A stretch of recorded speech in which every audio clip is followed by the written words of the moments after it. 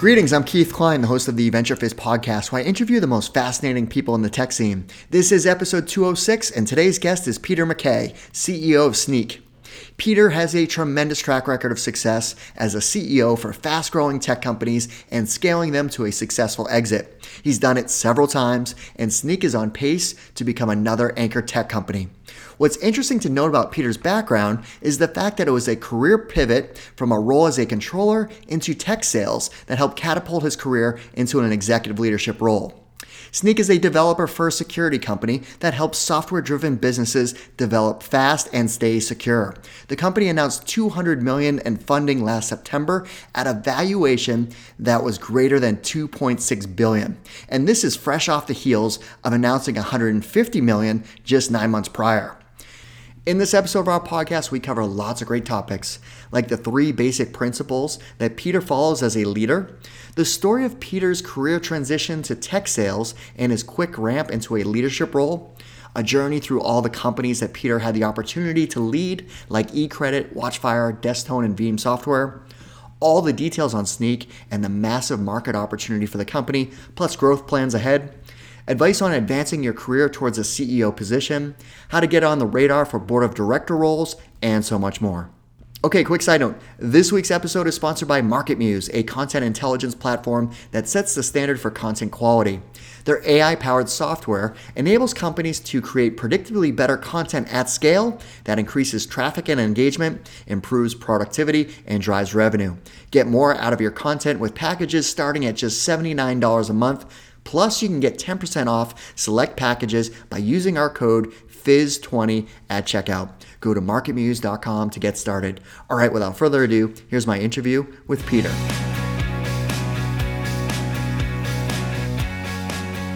Peter, thanks for joining us. It's great to be here, Keith. Thanks for having me. Yeah, I'm excited to talk to you because you have just such a great, successful track record of growing companies at such a large scale in the Boston tech scene. I mean, these are companies that most people are going to recognize as we go through your career journey.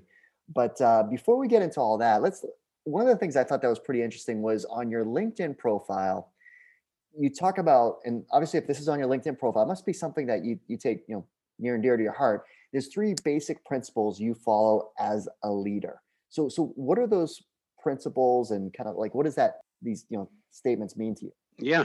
Yeah, it's I always, for me it was always about lead by example. If you want people to act and do things a certain way, then show them by what you do. It's not necessarily about what you say, it's about what you do, and your actions speak louder than your words. So lead by example. You want, I always say never be afraid to take out the trash.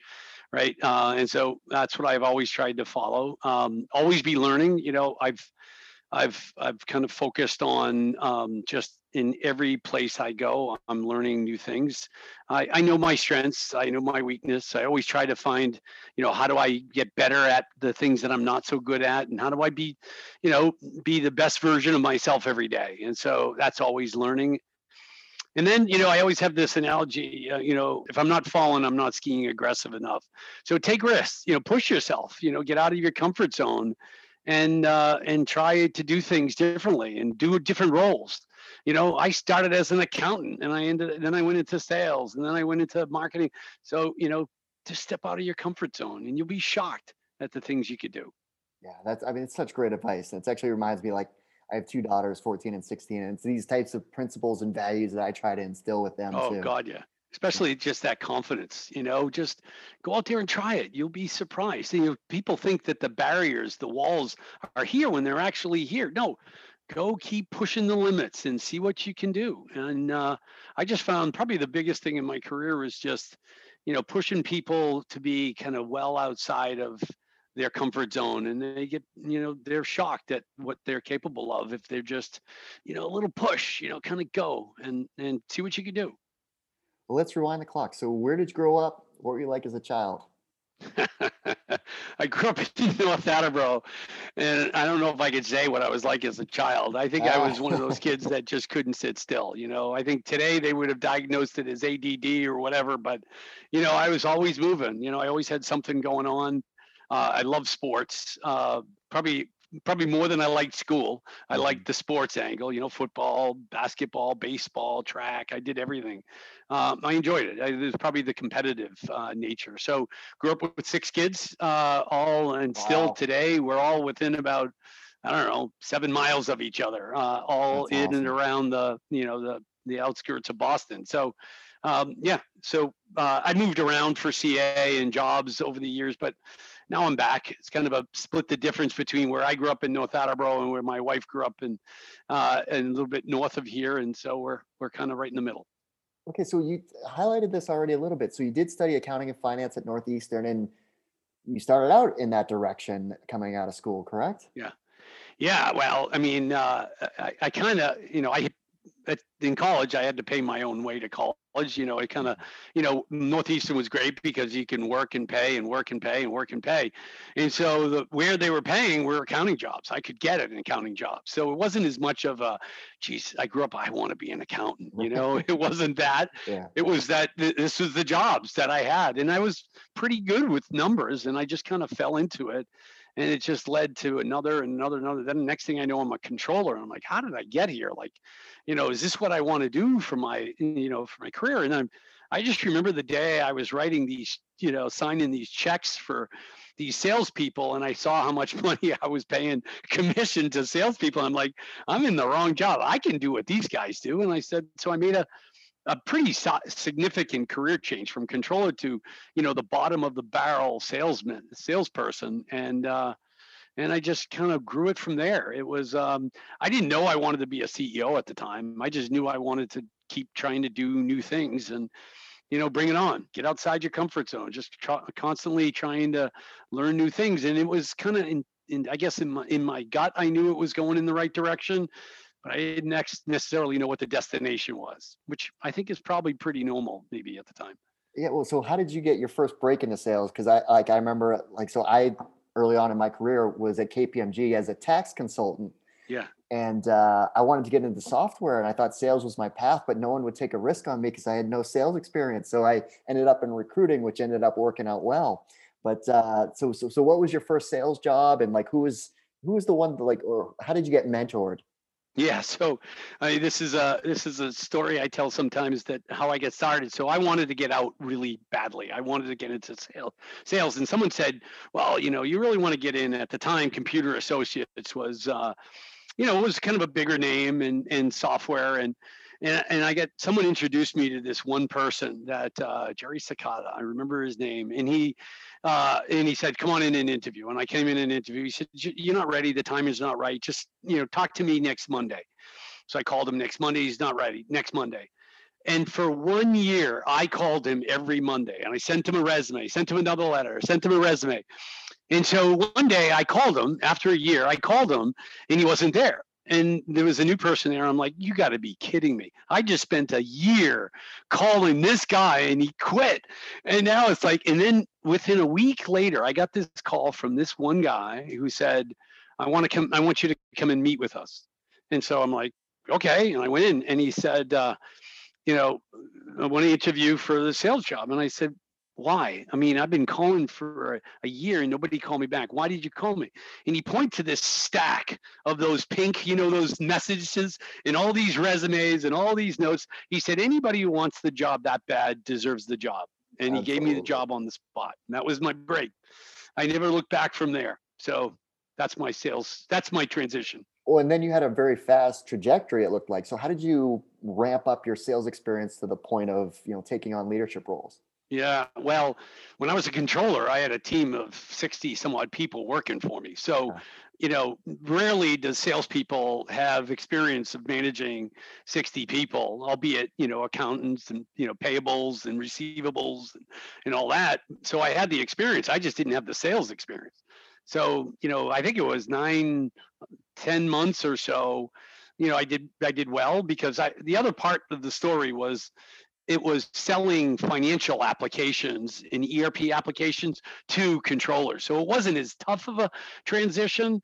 So I did really well because I could easily go in and say, look, I was once you, now I'm selling, and here's what you need. And so it just allowed me to get started faster. And And then, I just kind of grew from there. I think it's success, and then I moved into management, and then I just moved up from there.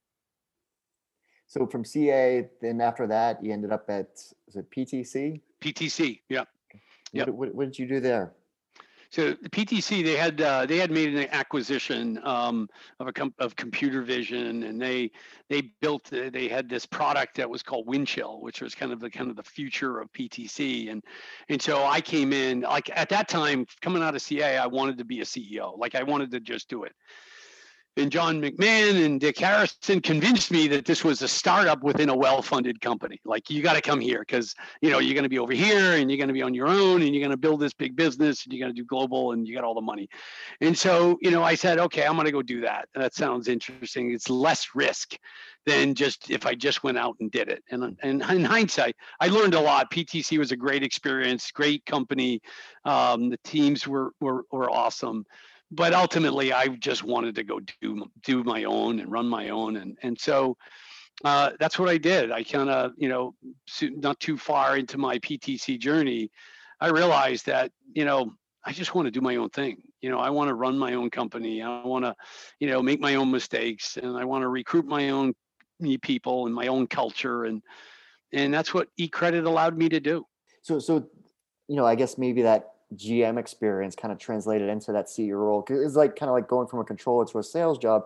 You need someone to say, hey, yeah, we are going to take you on as a CEO of a company, whereas you didn't actually have CEO experience, but as a GM, it was relatable. It was, and plus, I think a lot of times when, at eCredit, it was really about, scaling the go-to-market, and that was kind of my strength, the go-to-market side of things, and how to scale rapidly. And that was kind of .com era, which was kind of a great time to be in it. I remember the brand because it was like wasn't it an ICG backed company? Yeah, ICG. Well, they came in and bought a bulk of that business, towards, I don't know, a year and a half into the journey. And it was, a huge exit at the right time before the market actually, crashed and burned. But what a great experience. It was just massive growth, and, I think really lend to a lot of the moves I've made after that, with just knowing great talent and building of teams and scaling quickly. So every role that I've had has really taught me a lot. I always that's kind of my, my backpack of all these experiences that I've had over the years that you just bring with you. For a lot of times it's the mistakes you make, along the way. But, a lot of times, it's the things you did well that, you want to do better the next time. Yeah. And I always like to connect the dots from the Web 1.0 version companies to what that would compare to today. So eCredit, what was the business model of that company? It was instant credit decisions. So think about a bank going to get a mortgage on the bank, and you got to talk to somebody. We automated that. So you can do it all online, get your credit decision within 15, 20 seconds. You pull your DMB, Fair Eyes, you pull that data, run it through a decision engine, and say you're approved for $300,000 mortgage, all of it, no touch.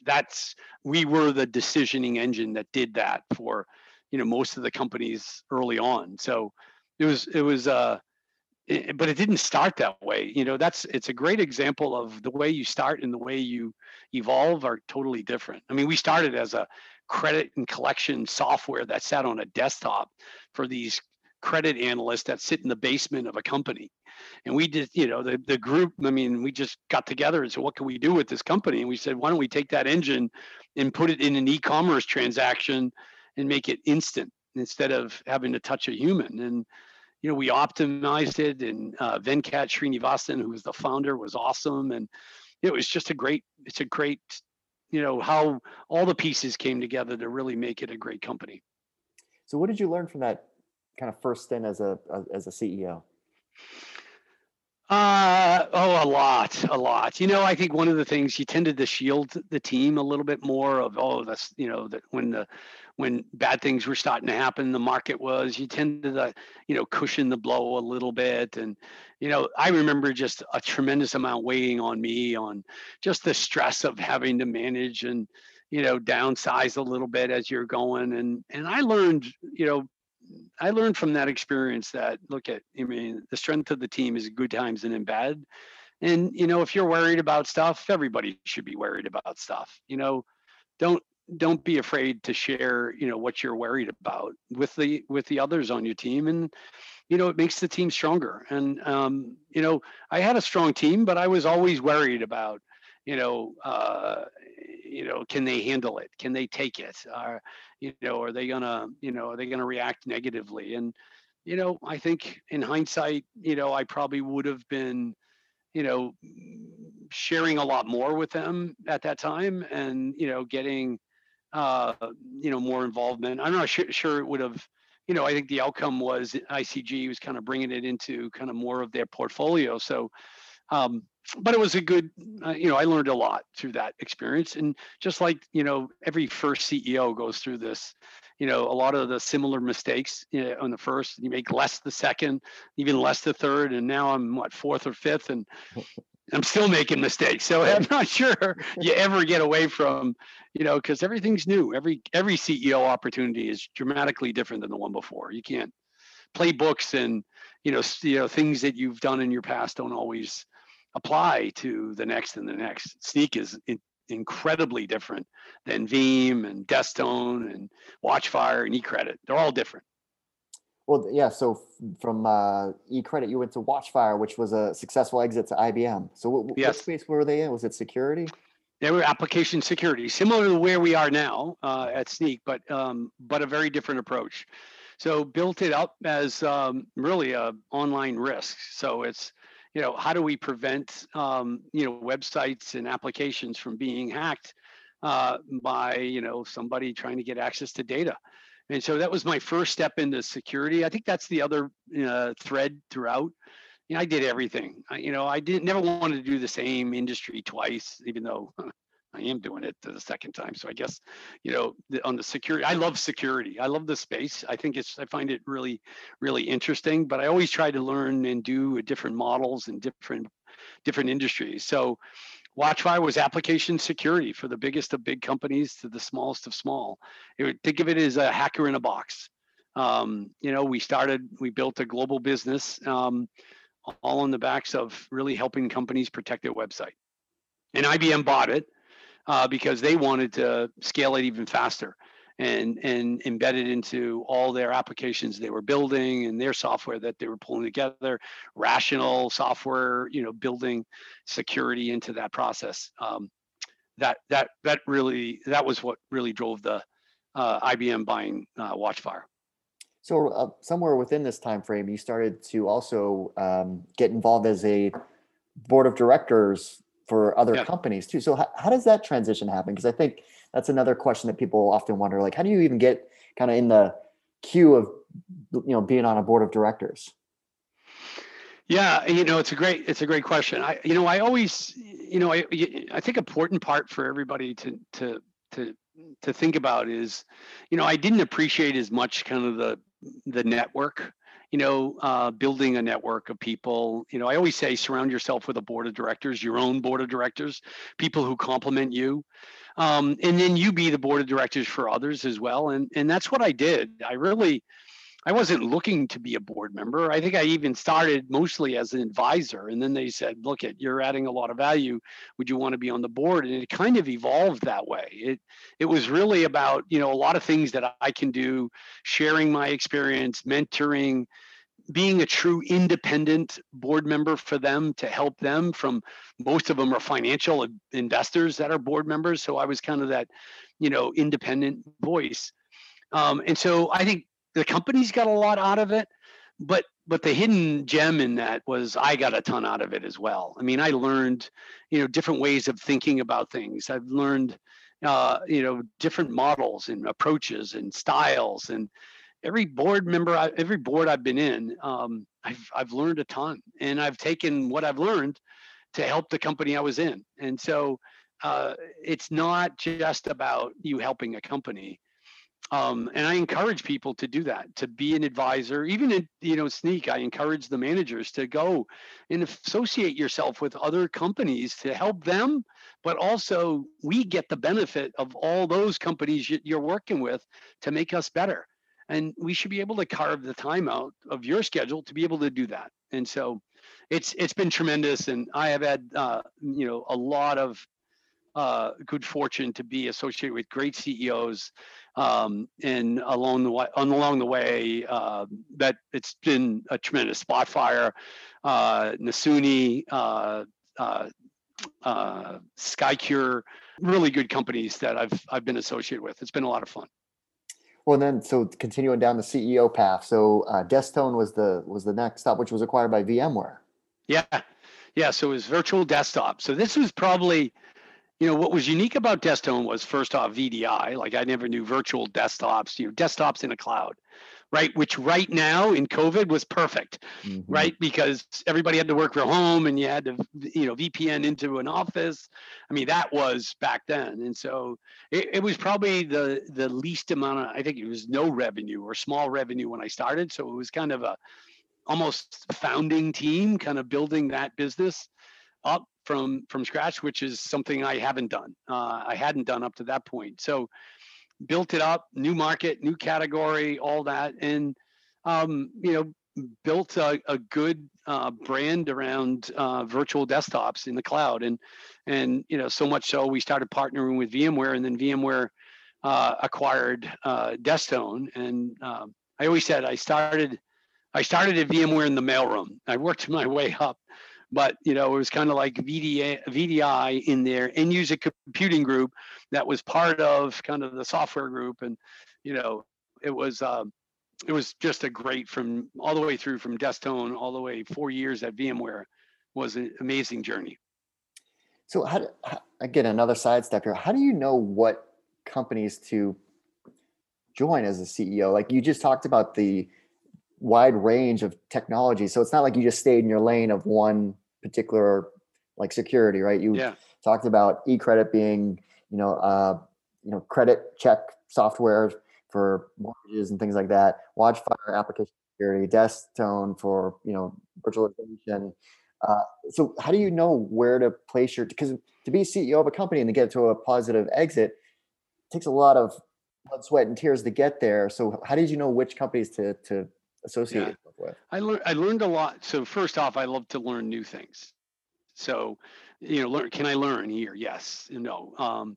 Investors are critical in that. Like, who are you really working for? Do you like the investors? And I had Peter Bell, Ron Fisher, from Highland and SoftBank there, and so really good investors. And I thought I could really make a difference. What they needed was what I could provide, and so fit investors, what I thought could be a big company solving a big problem, and that's what I looked for. And it's one of those where Keith, it's it when you see it. I always say, well, describe the right fit. It's like, look at, I'll know it when I see it, when it feels right to me, and all the pieces need to line up that's right for the individual. And what's right for me is probably not right for some other CEOs looking for jobs. It just happened to be the right one for me. And I was never caught up with the hype of, oh, it's their A company, it's a B company, a C company, it's their best investment that they made in their portfolio. Every VC says that. So you discount all of that. You got to make your own assessments and take a risk. The only thing you'd say is, the big issue is it's kind of like the captain of the ship. You've got to go with it all the way through. There's no, it's very, you pretty much kill a company when the CEO leaves in an early stage. And so you gotta finish the journey. Investors are looking for liquidity at some point in time, either an IPO or an exit or something. And your job is to return that money to them as big as it can be, as fast as it can be. And so that's kind of the logic in some of this stuff. And so you just got to know you've got a clock that's ticking, and you need to increase shareholder value as quickly as you can to give the investors the return they're looking for, and the employees and everybody else along the way. And so, those are things that you have to, assess before going in.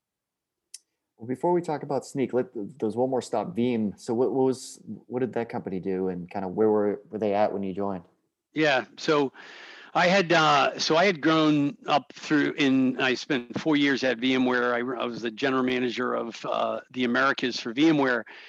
And, one of the names I kept on hearing at VMware was this partner, Veeam. And so, the founder of Veeam reached out to me and said, look, we want you to run the company. And he was, Veeam was number one in virtual backup. So obviously VMware was the number one in virtual machines, and Veeam was basically followed VMware and grew on the backs of VMware. VMware should have bought them many years before, but they didn't, and it grew. And it was number one VMware backup. So I knew, and this was kind of an interesting kind of where we are today to then. All roads at VMware led to Palo Alto. It was very much a Palo Alto centric company, and I was never going to move to Palo Alto. I was in Boston. I was here at that point in my career. I wasn't going to move. So I kind of knew it was a little bit of a dead end. The next role would have been worldwide sales for VMware, and I couldn't move. So I knew at some point I was going to move on. And then Veeam said, come on in. We want to scale this business. We want to grow it. And it was, kind of the right fit at the right time to kind of run a business. I think they were $375 million business. And, over the next, just over 2.5, 3 years, I think when I left, it was 975. So, massive scale, massive ramp, great people, great individuals, a lot of good friends still part of that journey, but high burnout. After that was kind of like, when you get in and when it's time to get out. And it was, for me, I was going from Desktone to VMware to Veeam, and I needed a break. I was pretty fried. All right, well, let's talk about your current company, Snyk. So there's a Watchfire connection here, right? As far as Yes. the history of the company, the founding story. Yeah. So Guy Pajani, the founder of Snyk, was the CTO of Watchfire, and so we had a very close team at Watchfire. The founder of Watchfire and Guy set out another company, Blaze, which was acquired by Akamai, a Boston company, and so I was on the board of Blaze, an investor in Blaze, and so I stayed connected with the team. And then Guy was the CTO of Akamai, then left to start Snyk. I was an investor in Snyk, early, seed investor. I was an advisor. Then I became the first board member. So, over the 5.5 years of Snyk, I've been kind of involved in that whole journey, albeit from investor/board member. And so I, watched the business grow. Very much a different approach than Watchfire, in that Watchfire built a security tool for security people. Snyk built a security tool for developers, embedding security into the software development lifecycle. And it was just like, well before this concept of embedding it in, it was really early. It was this product-led growth, bottoms up, community of developers that led to freemium, that led to paid, and kind of grew. So it was a very unique model doing, some really incredible things. And it's been a tremendous journey. I think our 4-year CAGR has been 240% growth, and so it's been we added 150 people in the last 12 months, and we'll probably add another 175 people in the next 12 months. So it's been going great. It's kind of open source security, container security, infrastructure as code security is huge in all these application development shops, and we're the only one that does developer first security. And how did you figure out the go to market for that? Because it was a different model as far as getting the software out there, and it's getting it to scale, and ultimately working with the developer community is very different than other pieces of businesses that you may sell into. Yeah. I think this is one of those lessons that, I always caution people, sales managers, it used to be everybody would have these blueprints. This is how I do it. I do it this way. And then we do it. We structure forecast this way. Go to market needs to look like this. Reps need to look like this. Everything needs to look like this. And I just said, don't do that. that's not the right, because every company has a different approach. You really have to understand the profile of the buyers and the users, and to truly study that before you go and kind of set your ways. Veeam was very different than VMware. VMware was top down, big ass deals, ELAs, long-term relationships. Veeam was more transactional, 100% channel driven. Very, very different model for me. And I learned, like I went to Veeam because I wanted to learn that model, because they grew so incredibly fast that I wanted to learn. Snyk was another very different. It was all bottoms up. It was this developer adoption. All I had to do to help, because that was all in place. The guy and Ethan and the sales team really grew this motion that built this bottom up and this inside sales machine that just followed up on everything that came to them. The only layer that we put in was this top down that said, look, you landed in all these different parts around Salesforce. Don't you think maybe we can probably do an enterprise deal with them, because we've landed in all these places? And so it's this marrying of the bottoms up, top down kind of channel and influence, which is basically almost everything that I've done in my career, all coming together in this one, is what makes it kind of special, very unique from, I think, most companies out there that really have this product-led growth model that bottoms up and top down. Yeah, and that's like, I listen to a lot of other podcasts and VCs, and talking about product-led growth, and it's just like that, holy grail if you can hit that, because on your website you say 1.5 million developers build securely using Snyk. I mean, that's just such scale. It's hard. I think, a lot of companies, a lot of CEOs, a lot of founders focus all their efforts on making the technology incredibly innovative, like solving a new problem and building the next new widget that they want to build and sell. And they spend little time thinking about the go-to-market until it's very late in the process, right? I think what made Snyk unique was, yes, it was innovation in the technology, but they combined that technology innovation with go-to-market innovation. In that, there's a community of developers that are looking to understand and learn how to be more secure, but they needed a tool. So you created a simple tool for them to start using, free. And they're giving you all this feedback on like, this sucks, this is good, do this, and can you make this way? And you get all this free data on how to make it better and better and better. And then they started sharing it, and it gets viral. And then 5 or 10 of these developers start wanting to share, and that goes to paid. And then they want to get reporting, and they want to integrate it in, and that goes to more developers. And you had this viral adoption in these companies that was built from the beginning. And the reason why people struggle with this bottoms up motion is because it takes a long time. It takes time, and people and investors get impatient. Okay, I want to accelerate revenue, hire a bunch of sales reps, go grab the market, don't wait for the market. And they change the whole model, and you go to top down because it's faster. It's go grab it. You need to build a community, and then to go to freemium, and then build the bottoms up. Takes time. And it's not something that you got to be patient and let it evolve. And at the right time, you start adding in that kind of top down. But I think that's the challenge, especially in that VC world, which is grow fast and move. They don't have a lot of patience for building that bottoms up, and it just takes time. So my message to founders would be like, think about how to make it simple and easy to try, and be patient. Figure out how to optimize that experience, and then try to find how to make it viral. And then you get this motion of all these people who are already starting to use it. And then you just got to start bringing them all together and saying, and make it, and figuring out, okay, how do I monetize that?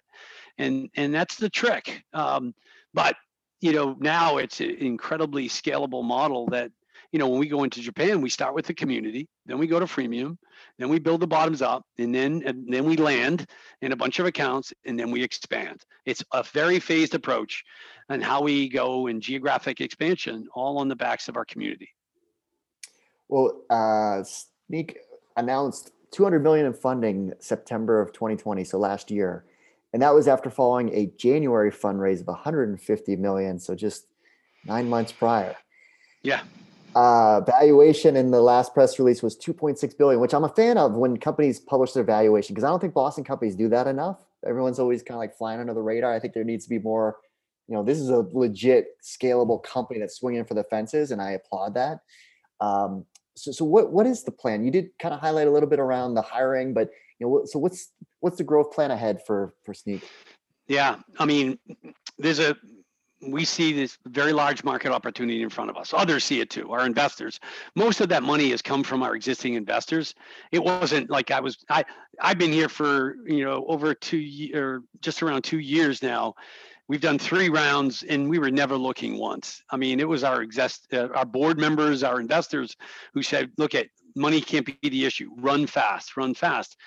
And yes, we could say, yeah, we built go-to-market and top-down, but that really isn't. I mean, lately it's been a little bit, but it's all about roadmap. It's going from a single product on open source security, and we added containers, and then we added infrastructure as code, then we added SaaS, and we have this depth and breadth of a platform now that we've built that now companies can extend and build on, that we're racing towards. So the real use was organic and inorganic expansion of our roadmap. And that's still the number one focus area for us, because again, it's the bottoms up. Every product, you can try it and go. And so the sooner we can get that out the door, the sooner we get the viral adoption and expand. And so it's very much around one platform that that developers can use. And then it does become that expansion of go-to-market and growing that business. But it's much, yes, we have the money. Money is not the reason why we're not growing. We see a large opportunity and we're going to go grab it. Think about what it's like. I mean, to be the first in your space, developer first security. That's we believe we're number one in the building, helping companies build cloud native applications, and we're the only ones that do it today. And we believe that speed is our friend. We can't go fast enough, and don't let money be the reason we can't take this market over. Wow, exciting times ahead for Snyk. So if somebody is looking to set up their career path, where they know, kind of like how you knew at one point, like, I want to be a CEO. So what advice would you give to others who are looking to advance to a CEO position? Like, should they find a situation where they can be a GM? Should they head up sales somewhere? Should they head up product? Like what should they do to groom themselves to land a role as a CEO? Yeah, I think you always be learning. I mean, obviously learning to be the best at the role you're in, but also you really learn the other roles. By helping other groups, other people. I always say you're going to be a CEO before you are a CEO. You're going to act like a CEO before you're actually a CEO. And so you really have to, get to understand all the aspects of the business somehow. And that's being if you're a salesperson, can learn more about marketing, learn about services, learn about, product marketing, learn the different aspects of the business, finance. And then, learn on someone else's dime. So when you're the CEO, now the buck stops there. So also solicit feedback. I think a lot of times, to be a CEO, you've got to be self-confident. Nobody's going to give you a pat on the back. It's a lonely spot. Everybody gives you all the feedback, and usually a lot of times it's negative, and you got to have thick skin. And so you've got to be able to take it. You got to be able to take feedback. I always say people are going to give you feedback all day. I get 4 or 5 a day. One of them's a gem. The other 3, 4, I throw away. But I never argue a point. I never want people to be afraid to give me feedback, because it's the one gem that's worth everything. So 360 reviews and constantly soliciting feedback, and take the hard feedback. It's the only way you're going to get to be better, is to know what you're not doing well and what you could be better at. And so, and then the last is just be humble. I always say, 5 dysfunction of a team, hungry, humble, and smart. Egos are evil. When people who just, the stereotypical CEO is like, I need to be this rah evangelist. I got to be out in front, and That's usually not a lot of CEOs. I wouldn't call myself that way. I'm much more, more of an introvert than an extrovert. And so, I think you know, it's, make people, help people reach bigger and better heights, and they don't have to work for you to do that. The more I found I helped others, the better it was for me in my career, and was very contrary to when I started, which was all about making myself better. The more once I made that switch about, no, it wasn't about me, it was about me helping others, did I really become the CEO that I wanted to become. And you have to learn, you have to get over that hump. But a lot of it comes from, you got to be self-aware and self-confident. Now, what's the key job for a CEO? Like and what makes a great CEO? So what's the core elements that you consider yourself as the job as a CEO, and what makes a great CEO? I think there's a whole bunch of different profiles that constitute a CEO, and a lot of it is timing of the company. A lot of it is, the industry, the verticals, the markets that they're in. I don't think there is a model of person that is the right, because I think people can become CEOs. I think you got to be able to. I think first and foremost, you got to be able to relate to people and assess people, because you're only as good as the team around you, right? I think that probably the one thing that I've been able to do over the years is really, understand how to recruit, retain, and motivate, incredible, talented people. And I think you gotta be a people person. You got to know how to get the most out of people. And I think the last I would say is, you got to be able to balance the tactical execution, day-to-day execution, with the long-term strategy. And that's where I think a lot of salespeople who move into management struggle, right? Because they're tactical. It's quarter. I got to hit the quarter. I got to hit the month, and it's very short-term focused. And they struggle because as you move up in the ranks of leadership, you got to be quarter, 2, 3, a year, 2 years out in front. And that's to be able to balance the tactical, hey, I got to deliver on the quarter, and I got to think 3 quarters, 4 quarters out to plow the way to make sure that the business is ready, that I'm thinking of all the things that could go wrong and where we need to be on the roadmap and the vision and all that. Balancing that is challenging. And some people, are good at one and not the other. And, but that's where you need to round out your team. If there is a weakness, by all means, I know what my weaknesses are. I make sure that the team I surround myself with complement me very well, and very, very, very um, diverse set of skills and thinking and gender and religion and geographies and everything. That's what I look for today, that I've, maybe, 10 years ago, 15 years ago, wasn't as conscious of. It just makes me better as a leader when I have diversity of thought and as all around me as a leader.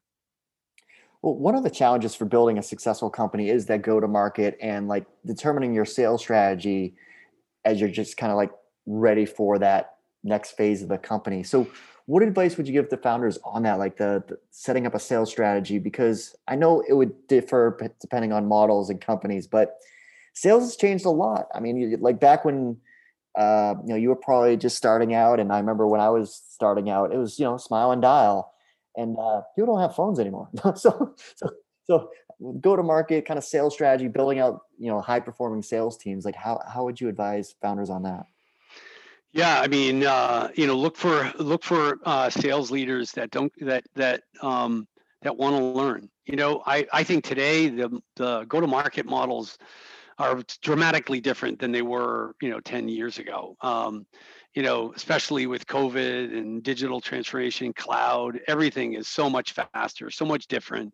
The buying process, 60+% of the buying process is done online before they even talk to somebody. I mean, it's dramatically different. And you have somebody who's done the same model for their whole career, and you expect them to come in and do something different.